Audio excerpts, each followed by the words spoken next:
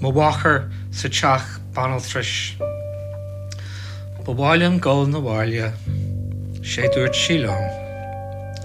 Cua sa cheol a chan si, a réis agus a réis go tí go jo.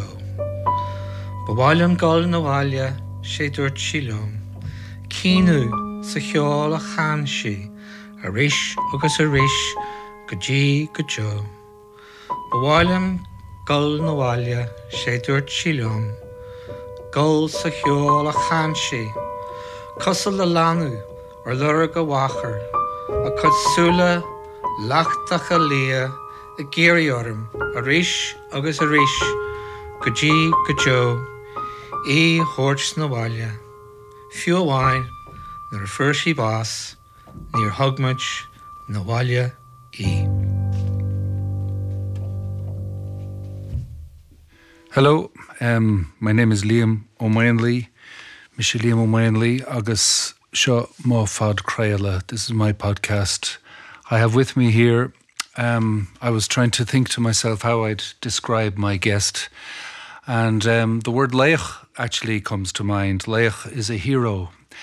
And I met Liam Carson through heroic work that he does, which is to put together a festival of Irish literature in Dublin every year.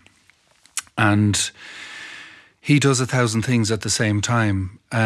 So I know I'm not misusing the word hero. It's a hero's journey where he goes out into the unknown, encounters monsters and adversity, and comes back heroic with jewels of written word, of spoken word, of sung word. And in my experience of working with you, Liam, is you have brought together our poets, our Irish language poets, and you have sourced different great poets of the world like Leonard Cohen and Bob Dylan and Bob Marley and many, many others, and you have commissioned them to commit these great works into the Irish language, and then you've put together the likes of myself and other musicians to perform these great songs. And it's been a huge, wonderful journey for me to explore these songs and to learn them, and then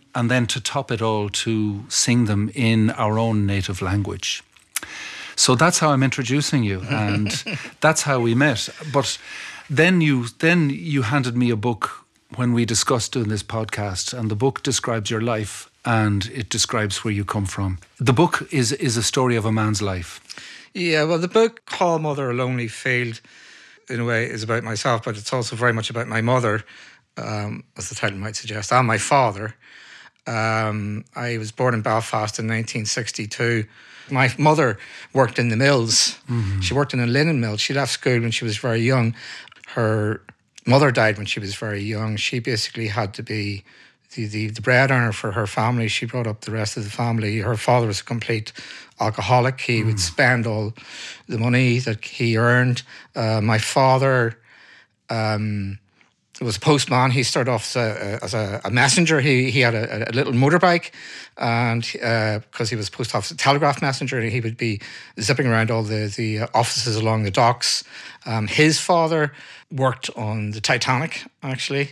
He was a boilermaker in Harland Wolff. He was driven out of Harland Wolff in the 1920s when they were anti-Catholic and anti-socialist pogroms, where loyalists came in and attacked Catholics working in the shipyards, and they had to jump into the river, and they had red hot rivets showered down on them. So that's where my parents came from. This happened suddenly, did it, at that time? Yeah, well, that was the 1920s. You know, that was the original Troubles. You know. Yeah. And then my father, you know, he was very nationalist. He could never get to grips with the idea of violence. You know, his brother Pat was in the IRA.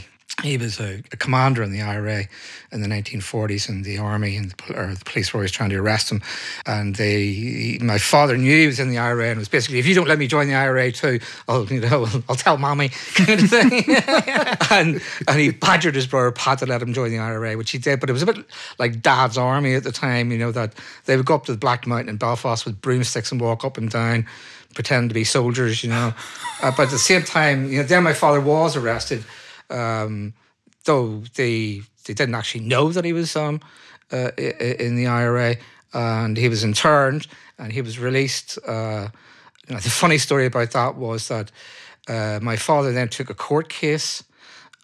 His money was all docked from the post office. He worked for the Royal Mail, you see, and he was imprisoned by His Majesty's prison service.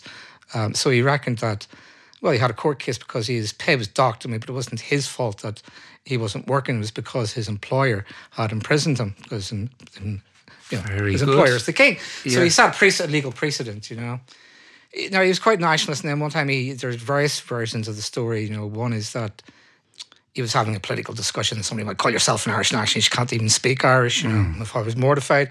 He then determined he would go on his little motorbike up to Donegal. He would go to around Forrestia. He got to know Mickey Cannell, the storyteller. My father, he had a brilliant ear for language, actually. He had copies of the Bible in dozens of different languages. He could read. He could read Latin fluently. He didn't like the idea of English being the international language, so he learned Esperanto, and he corresponded with people in the Soviet Union and Red China. He would get copies of Mao's little red book from a Chinese pen pal. My father would send him back copies of the New Testament in Esperanto, and he would go to meet his Esperanto friends every Thursday night or whatever it was in an upstairs room down in High Street in Belfast near Castle Junction, and I used to go down and they would all talking. He would wear the green star, and one time my father was walking around in his postman's uniform, and a Russian sailor spotted he had the green star, and the Russian sailor spoke Esperanto, and it turned out he wasn't just a sailor, he was the captain of a Russian warship. So he invited my father for high tea on the warship. So I was 7 or 8 years old, so being brought for high tea in a Russian warship was amazing, Yeah. So, and Esperanto, there's many who wouldn't know what Esperanto is. It was a language developed, a Latin-based language, is it? Yeah, it was a Polish linguist, Zamenhof, Professor Zamenhof, and it was basically a very simplified Latin language. It's very easy to learn, apparently. I never did, but it is apparently very easy to learn. And it was very big in the Soviet bloc, in the Warsaw Pact countries. It was very big, and it was very big in China. It was very big in Israel, actually. It was nearly became the language of Israel when the state of Israel was formed, because a lot of Jews did not want to use Hebrew because they regarded Hebrew as being a sacred language that was only meant for prayer. Okay. Because a lot of them would have spoken Yiddish, actually. Yeah. So at one state they actually did to discuss having Esperanto. I went to Israel one time, and I actually was walking through the Orthodox quarter of Israel, and I saw these rabbis, hundreds of them, going into this center, and I was like, what is it? It was an Esperanto center, actually. So a lot of Orthodox Jews in Jerusalem actually do still speak Esperanto. They don't speak Hebrew. They speak Esperanto. I see. It's a chosen stance of language. We share some aspects of life. Like, we're not too far apart age-wise, and like punk was a big energy in my growing up, and then my father also was a passionate Gael. Like he really thought, he saw that the language was very, very important in the making of the soul of an Irish man, Irish person, and he transmitted that to me. And he and I didn't have the most harmonious of relationships, but that was one thing that had there was a very clear transmission between him and I regarding the culture, the language, and the beauty of the people of the country. Actually, the sort of the richness. Basically, I think he taught me that the richness of the country is the people of the country, and the language that we inherited from the land. I loved the book. Really, it sucked me so much. Possibly because I resonated on a certain level. Like, I'm a middle class South County Dubliner, and but we, being an Irish speaker, I was we were looked down upon, because it's people get nervous about the Irish language in Dublin. Certain people do, whether it's a mixture of guilt or whether it's a not wanting it around, the sort of the backward past, or just whereas in fact it has only served me, not only spiritually and culturally, but it has served me professionally. Like my band, when we were starting off, and most other bands wouldn't be touched because we spoke Irish. We were of interest, and we got a whole slot on an Irish radio program on national radio. But the book. So you're growing up in Belfast, an eye for us in the Republic, like an eye into that world is very important, I think, for our knowledge and for our empathy and our furthering our relationship as human beings. Yeah, I think things between the North and the South as regards Irish is interesting, because with my father's generation, you see, it wasn't taught in school. Yeah.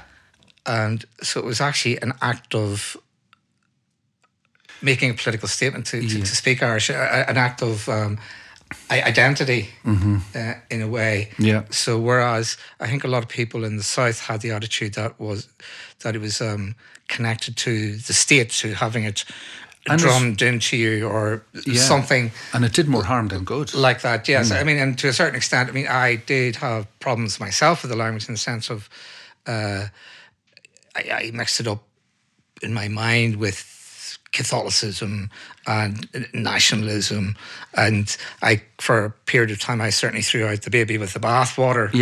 Yeah. And I would have had a negative image in the sense of, the old shibboleth of, connecting it to things that are old. But then, being connected to things that are old is not necessarily a bad thing. Then you realise later on, and that you can bridge things. That I started reading. I was with my partner Niamh, and we were in Donegal, and we were driving around, and we were staying in a B&B, and the Banatee asked me, did I speak Irish? And the way she put it is, do you have a couple of folk? And I said, well, get the big Nismona Shin, a wee bit more than that. Yeah. And then I went to Glancolmkill, where there's a centre there. Liam McConaghan runs it, and there's Idgeskill, and it's a... So there was a bookshop there, and I bought a book, Srúg Teangacha, by Garage McLaughlin from Belfast. And those are poems which are, on the one hand, completely immersed in Irish, the tradition of poetry in Irish, but at the same time connected to Linton Kwesi Johnson and Kerouac and the Beats and reggae. And that there was this sort of, and writing about the Troubles, And then you have somebody like Cahal O'Sharkey. I would connect very strongly with Donegal, because that's what that my compass as regards Irish would be Donegal to a large extent. And I mean, there are still some remarkable people coming out of Donegal. There's Myra Denny Wren. There's Princess MacAward, who's a poet and a novelist. And he has a fantastic book called Rún an Bhunain, which is kind of like a thriller set in the world of Irish traditional music. And as you're reading it, you're going, I know who that guy is. He's got these invented characters, but who they're resonant of. So it's beautifully written, but very funny at the same time. So you've got these things. Then you have a writer like Daithí O'Murray, who's kind of like a Ray Bradbury or a J.G. Ballard or a Franz Kafka in Irish. And he has themed books. One is Ceolta, where each story is based on some kind of music, and you have music like Mogwai in there. You've got free form jazz in there. Then you have and they're writers who sort of who sum up the psyche in a way, like Seamus McGraina from Donegal as well. He only really wrote 2 or 3 books. Mavalach Hain, which is a dark book. You know, I mean, that is about the darkness in the Irish psyche in a lot of ways, that particular book. And he tramps through the mountains of Wales and rain and hail and darkness and, you know, these fantastical visions himself as a poet. And you know, it's full of bitterness and cynicism at the same time about the state of Ireland, you know. Like, he worked for An Gcumh, you know, and, you know, but, you know, it's a tragedy of him, you know, at the end, you know, rinne ma dhícheal cry and tubber rinne ma dhícheal agus a scumalum, you know, the well ran dry, I did my best and now I don't care, and then and that was it, you know. That was it, yeah. That was that's tragic. in your book, isn't it? Yeah, you know, and I think about that, you know, like, you know, like a Renaissance man, like just a man shining through you already, like. And you know, but he only wrote a couple of books, but their effect is enormous. So I mean, my big interest in life really is literature. You know, I mean, like I couldn't really care less, to be honest, what language literature is in, as long as it's good literature. Yeah. As long as it sings. But that's one of the things about the Irish language, is that it does. It tends to sing. Yeah. It tends to sing, you know, and poetry, you know, there are poets I've seen in Irish, you know, like, and you know, the translations don't do them justice, you know, because there's a rhythmic structure. There are things that you can do in Irish the same way you can do in Russian, which is that, you know, you can change word endings, and you can, by putting a word into the genitive or the vocative case, you know, you can make it rhyme, you know. So the rhythmic structures work in Irish poetry in a way that they don't necessarily work in English and stuff like that. You know. Yeah. I mean, that was the thing that when our first project together was the Bob Dylan project, and I was kind of looking at these powerful songs that Dylan had written, and, you know, and the lyrics were just perfect, and I was going, can this be bettered, or can it even be matched? But the beauty, but then I just took that hat off. I decided not to even measure or judge or you know, anything, and I just served the sound coming through my mouth, because I love it anyway. So I went, you know, you love the language, so just sing the language. And it worked brilliantly, you know. And it really did, yeah. I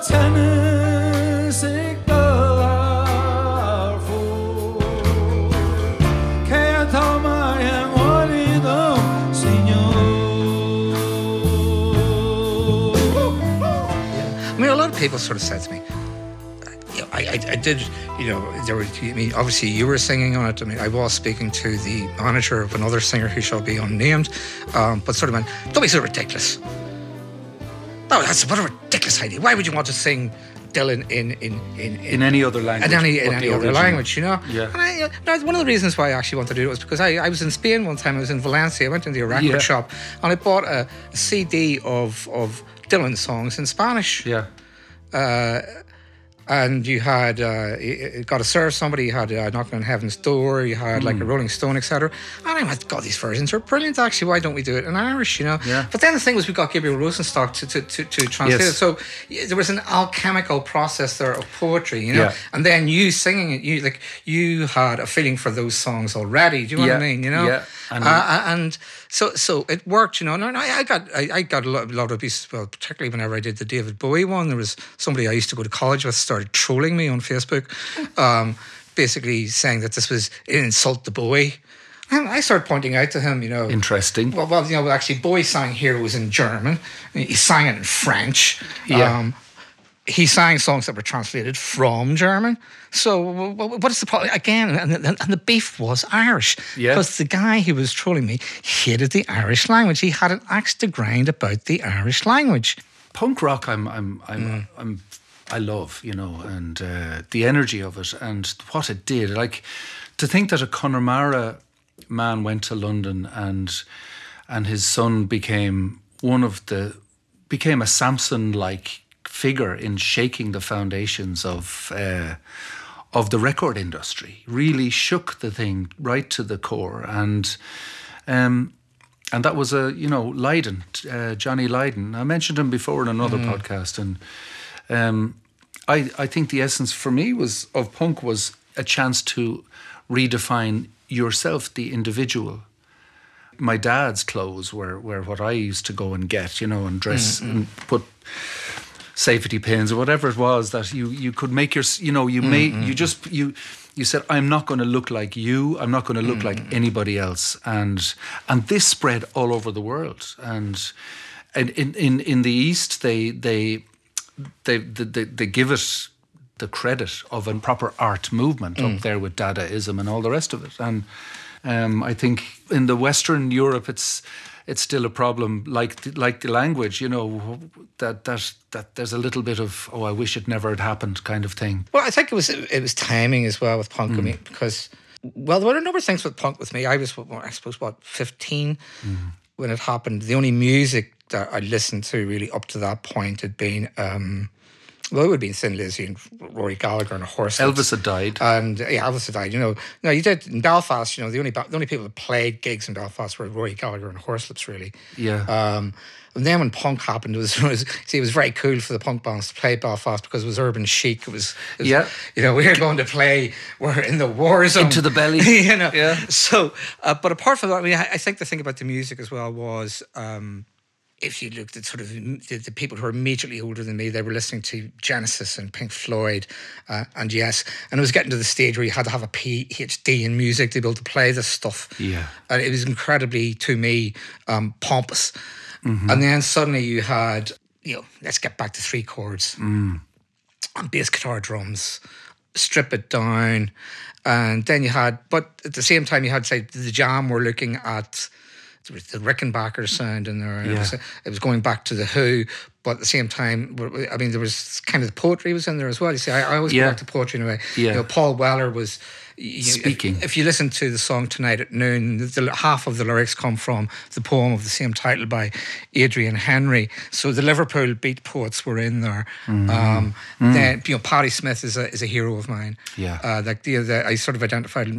Patti Smith to me is just a human being par excellence. In the past few days, in the run up to the elections in the United States, Patti was walking around the streets of New York with Lenny Kaye, her guitarist, and they were just standing on the street corner singing, "People have the power, people have the power to redeem the work of fools." And today we will find out.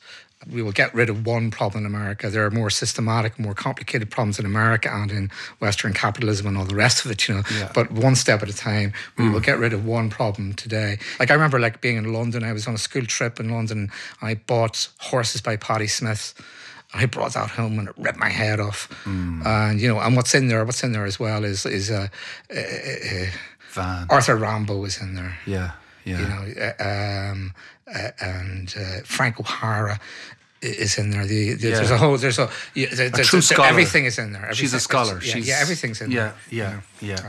But America, I wrote a mad long poem about America. Do you want to fire it off? Yeah. Will we do it? I'll see if I can. With that, I was thinking about the American dream. I was cycling down from my house and this started going through my head on the bike. I bought a cup of coffee and sat down at the park and I wrote this. It's called I Dreamt of America. I dreamt I was on the High Chaparral with Big John, Buck and Blue Boy Cannon. I dreamt of the Virginian and the man from Shiloh. I dreamt of America. I dreamt of cops, of Kojak's hats and lollipops, of Ironside's wheelchair, Jim Rockford's California caravan. I dreamt I was lost in the stars with Space Family Robinson and Robbie the Robot warning me, danger, danger, danger. I dreamt of America. I dreamt I was lost in space. I dreamt of Old Glory flying above the sands of Iwo Jima. I dreamt of America. I dreamt of the Sacred Heart and JFK on the wall, of Action Man, G.I. Joe. I dreamt of riding the rails with Woody, Neil and Jack. I dreamt of America. I dreamt of Batman, Robin, and the gangsters of Gotham City. I dreamt of Superman, Truth, justice, the American way. I dreamt of America. I dreamt of Lincoln, Martin Luther King and the Marlboro Man.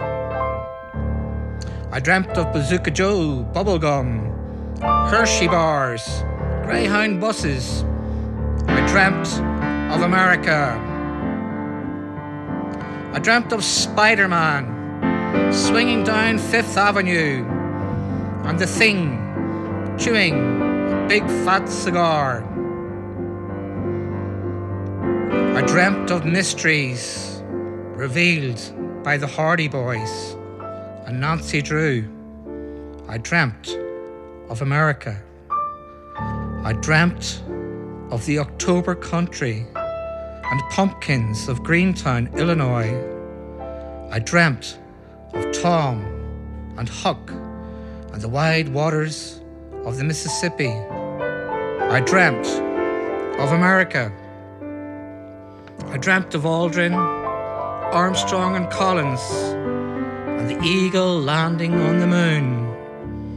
I dreamt of the Starship Enterprise, Kirk, Uhura and Spock. I dreamt of America. I dreamt of Beefheart, Howlin' Wolf, Zappa, Mr. Mojo Rising. I dreamt of America. I dreamt of Joni and Bobby, their answers blowing in the winds, and the hard rain that was gonna fall. I dreamt of America.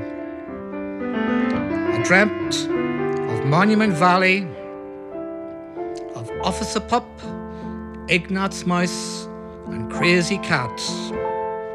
I dreamt, I sang the song of the South and zippity-doo-dah, zippity-yay. I dreamt of the Furry Freak Brothers, the Flintstones and yabba-dabba-doo. I dreamt of America.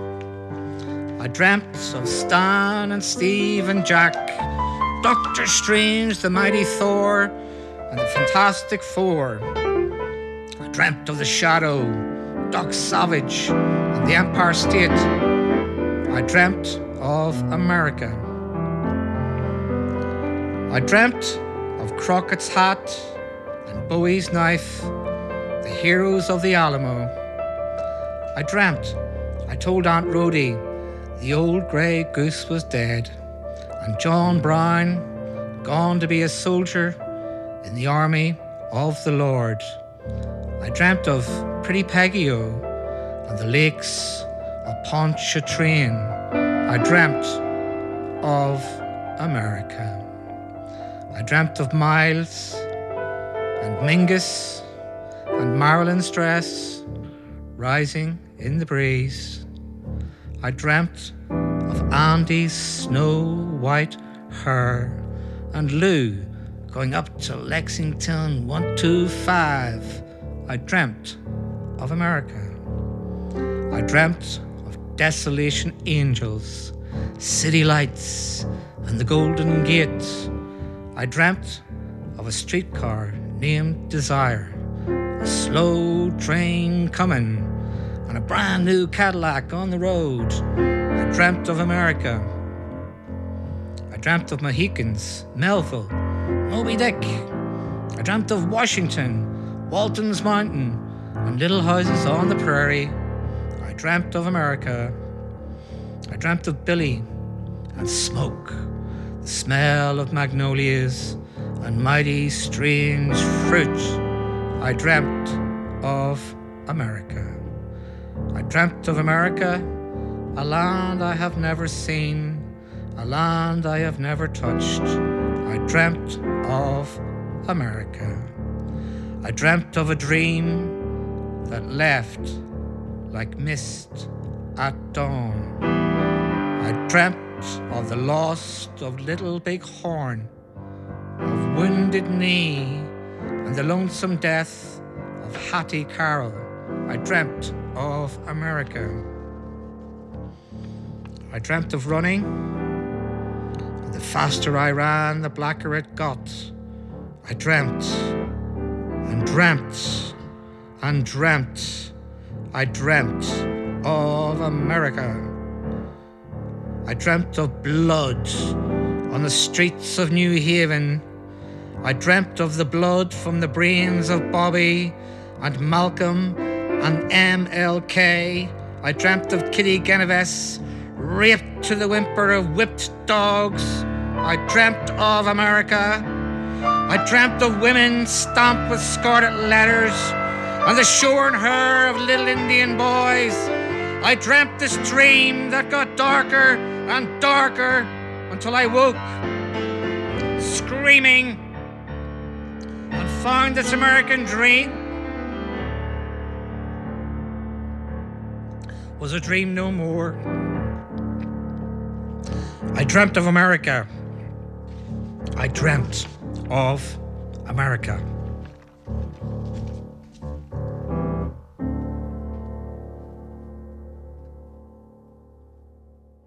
Our health service is here for you this winter, and we're taking every step to protect you from COVID-19. Our services are open and working, from routine appointments to urgent care. Remember to check your prescriptions and keep a list of your medicines handy.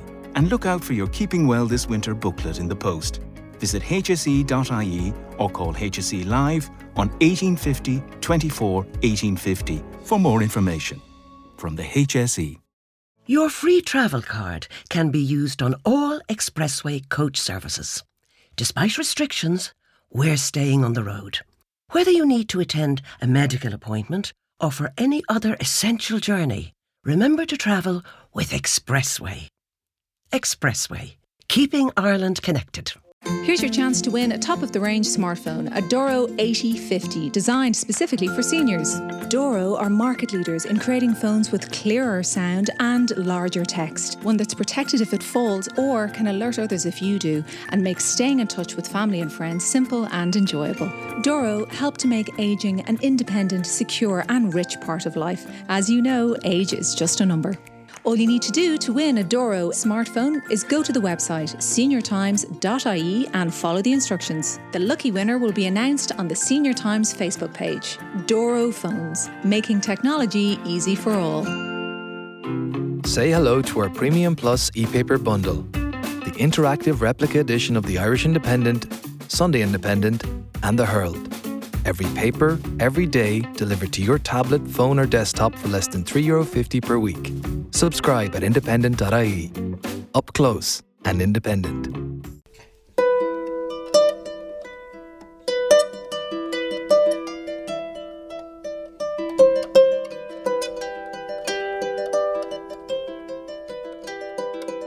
From America to London.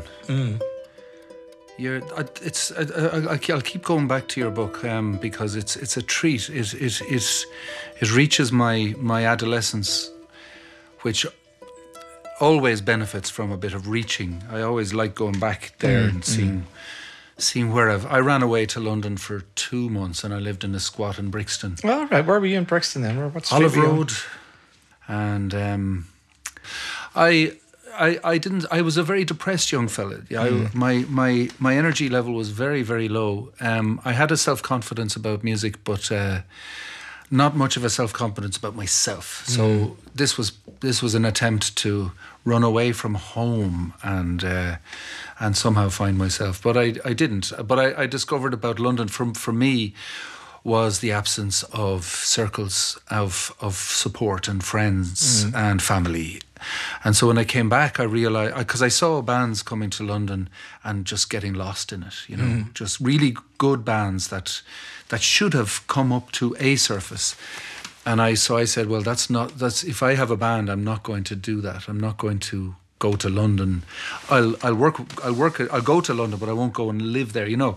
Just I think you plant your seed where your people are. And, well, sometimes. I mean, everyone has their own story.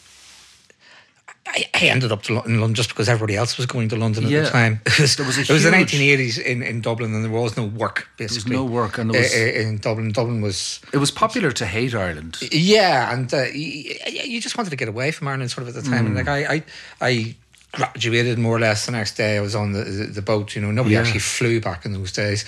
You got the boat from Dunleary to Holyhead, and then you got the train down the spine of England, as I would call it. And you would always be stuck in Crewe at 3 o'clock in the morning, and the train wouldn't be going anywhere. And then you would arrive in Victoria Station in London at 7 in the morning, absolutely exhausted.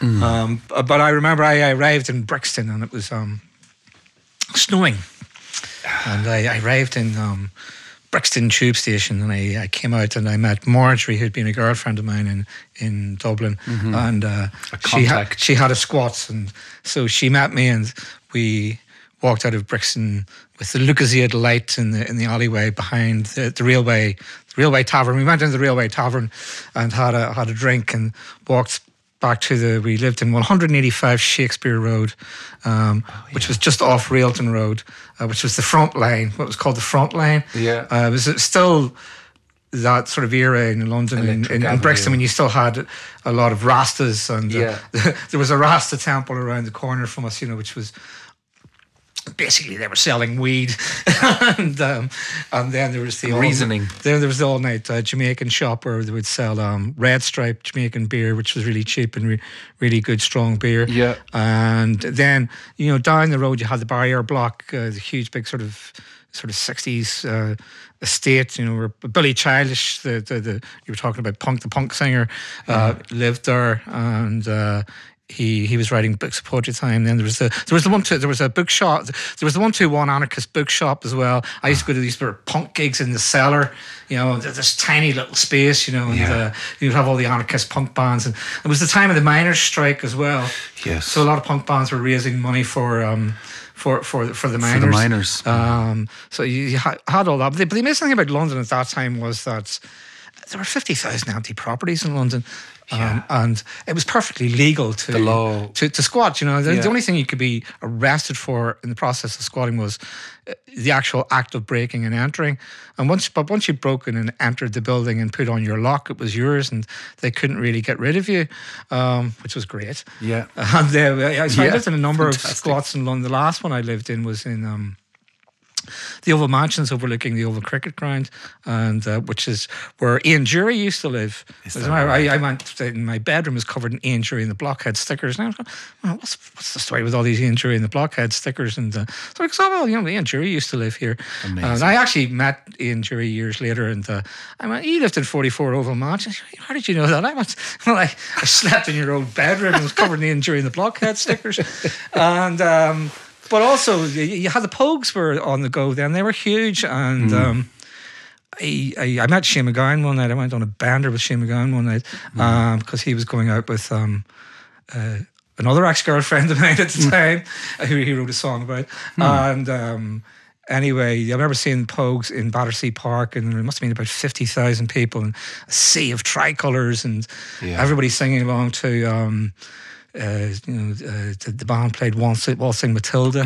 My God! And they did an amazing version of that, and songs like A Pair of Brown Eyes, and he wrote amazing songs, and Sally McLennan, he really did tap into that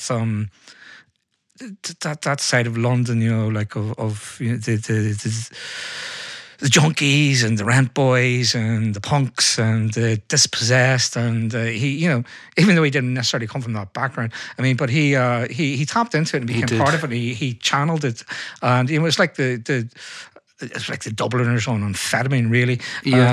But he was music. He was a lyrical genius, very deep, and a historian. He knew his stuff. He knew his stuff. Like I remember, I was talking to him. I started going, he's out of his face. He's talking nonsense. And then he started tuning in. He started talking about Lorca and Brendan Beacon and stuff like this. And he had the stuff off by heart, So like people would dismiss him as just a drunk or whatever. But no, he's read his stuff. He knows his stuff, Yeah. And like whenever Dylan came to play Dublin a couple of years ago, Shane MacGowan was in the audience, and Dylan played the first few notes of A Fairy Tale of New York to acknowledge that Shane was in the audience, which is very nice.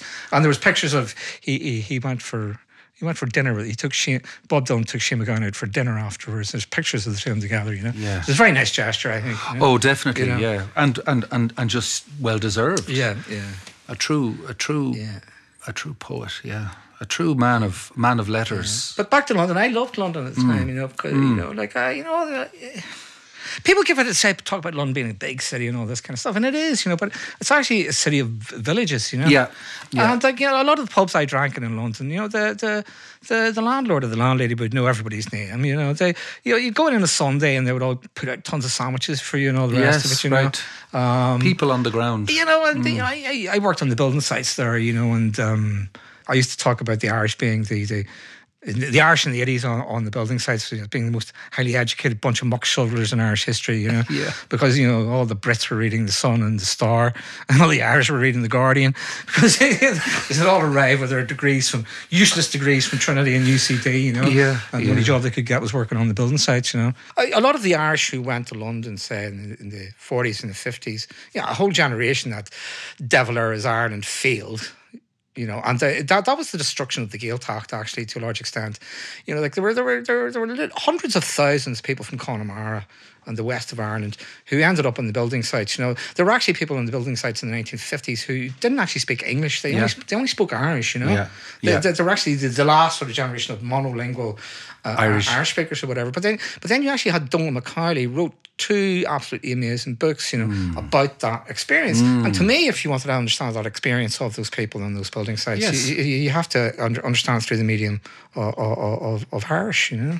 As a boy growing up in Dublin, being brought up through the Irish language, I didn't even know it was a language. And, it was just something Dad and I did. And then it was the music, songs were involved in that. So there was the poetry and the song. And then I went to school and I was taught by Gaeltacht people. And then I realised, we talk in this, and this is... And then my first experience of the Gaeltacht was Dunquin in County Kerry. And it blew my mind.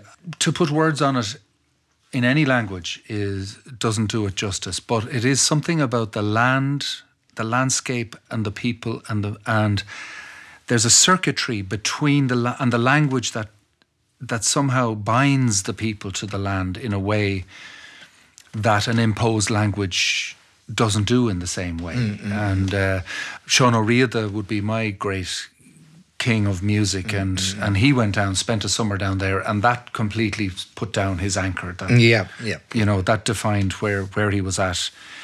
He kind of put aside his European, Eurocentric style of composition and concentrated. And that sort of thing is an act of courage, really. I mean, I know, I've always been impressed by people like Liam O'Merkle, who was a friend of mine who, Liam sadly died a couple of years ago. And Liam had a number of linguistic registers in his head. There was English, there was French, and there was Irish. But Irish was his chosen medium. Yeah. And the thing is, if you write in Irish, you are not going to get the glory of reading to a huge audience. It's kind of niche. Or you're going to sell millions of copies of your books. You're doing it is because you have decided that is the way you can express yourself best, is through that language, that there is another world beyond the Anglophone, It's like, and translation is always a complicated issue, Obviously, at the end of the day, a translation quite often, does not do the same thing as the original. You do have to have a grasp of what's happening in the original, And I mean, what I would say to a lot of people is if they're having difficulty reading something in Irish, I would tell just go with the sound of it first of all, and then you can come back to it later and dissect, what the words mean and look them up in a dictionary and all the rest of it, But you have to try and clue in with your ear first of all, really, Say hello to Independent Weekend Home Delivery. Save up to 40% with the Irish Independent and Sunday Independent delivered to your door every weekend. Plus, enjoy premium access to independent.ie and read our interactive e-paper edition all week long. All from just €5 per week. Search for Independent Home Delivery now. Your free travel card can be used on all expressway coach services. Despite restrictions, we're staying on the road.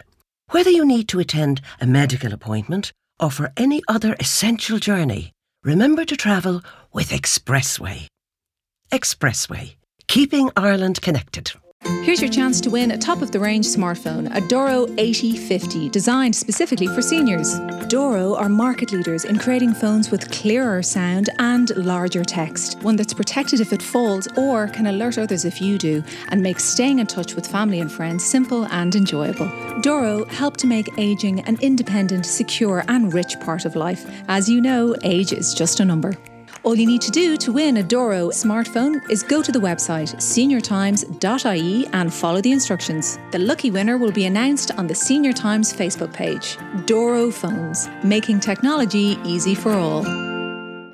Our health service is here for you this winter, and we're taking every step to protect you from COVID-19. Our services are open and working, from routine appointments to urgent care. Remember to check your prescriptions and keep a list of your medicines handy. And look out for your Keeping Well This Winter booklet in the post. Visit hse.ie or call HSE Live on 1850 24 1850 for more information. From the HSE. What about haiku? Yeah, the haiku is important to me. Who brought the haiku into Irish, would you say? Well, Gabriel Rosenstock would be the main person there, really.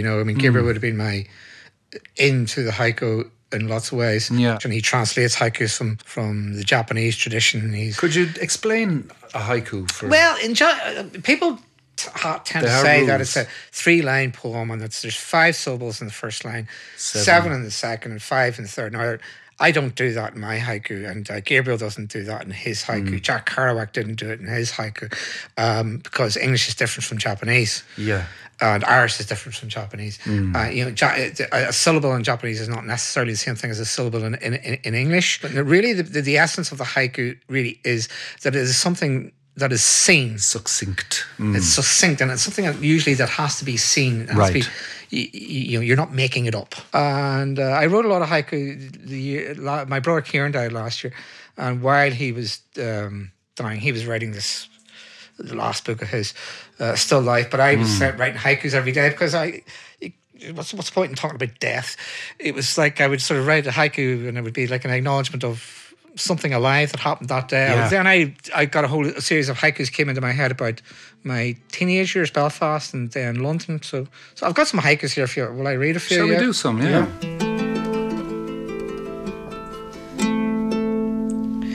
In a snowfall of cherry blossom, a blackbird.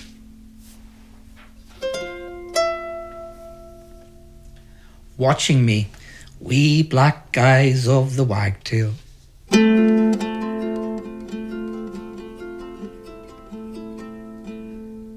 As it flies by, I see the skeleton of the starling's wings.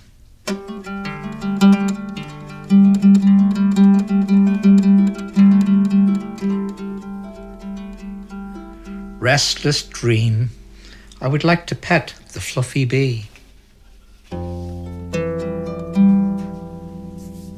London. Snow swirling outside the Railway Tavern. First night in London. 2 old queens mourn Liberace. Dust in sunlight.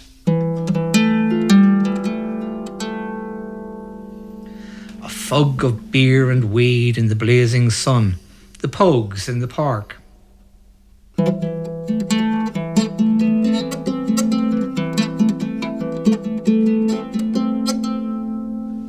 Bubblegum scent of amyl nitrate. Goth club in Soho.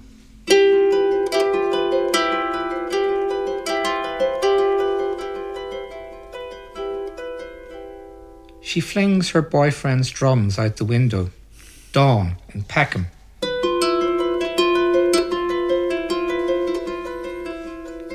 Belfast.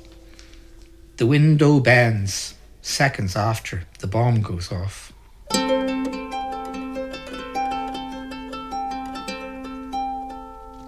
Curls of smoke. My father spins a yarn from long ago.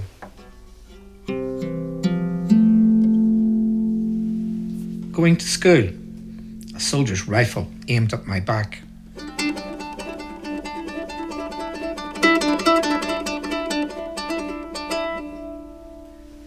Home from the holidays, the stench of burnt tires on the Falls Road.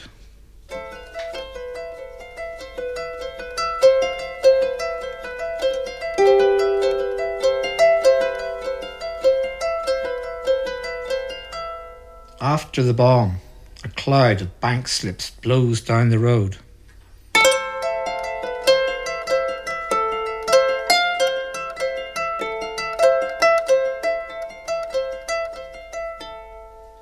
In the pub, a gunman that could charm the knickers off a nun.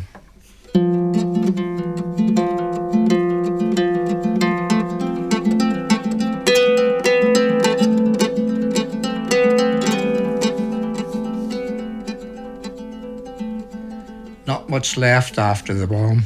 A coffin full of bricks.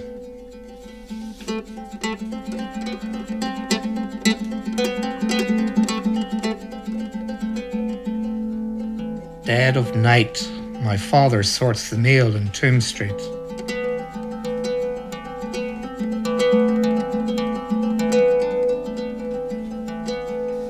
From my bed, I hear my father weep. Another murder.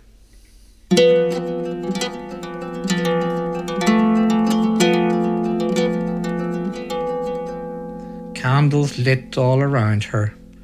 The ma departs.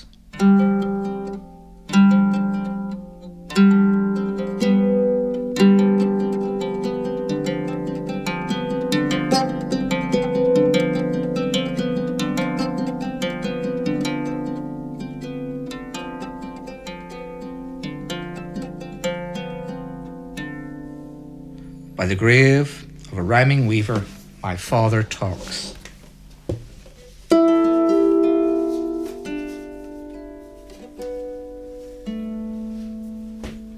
So, and there's some haiku. Bailúirt. Gurmíle Mahagat, Liam Carson. Fáilte Ruth.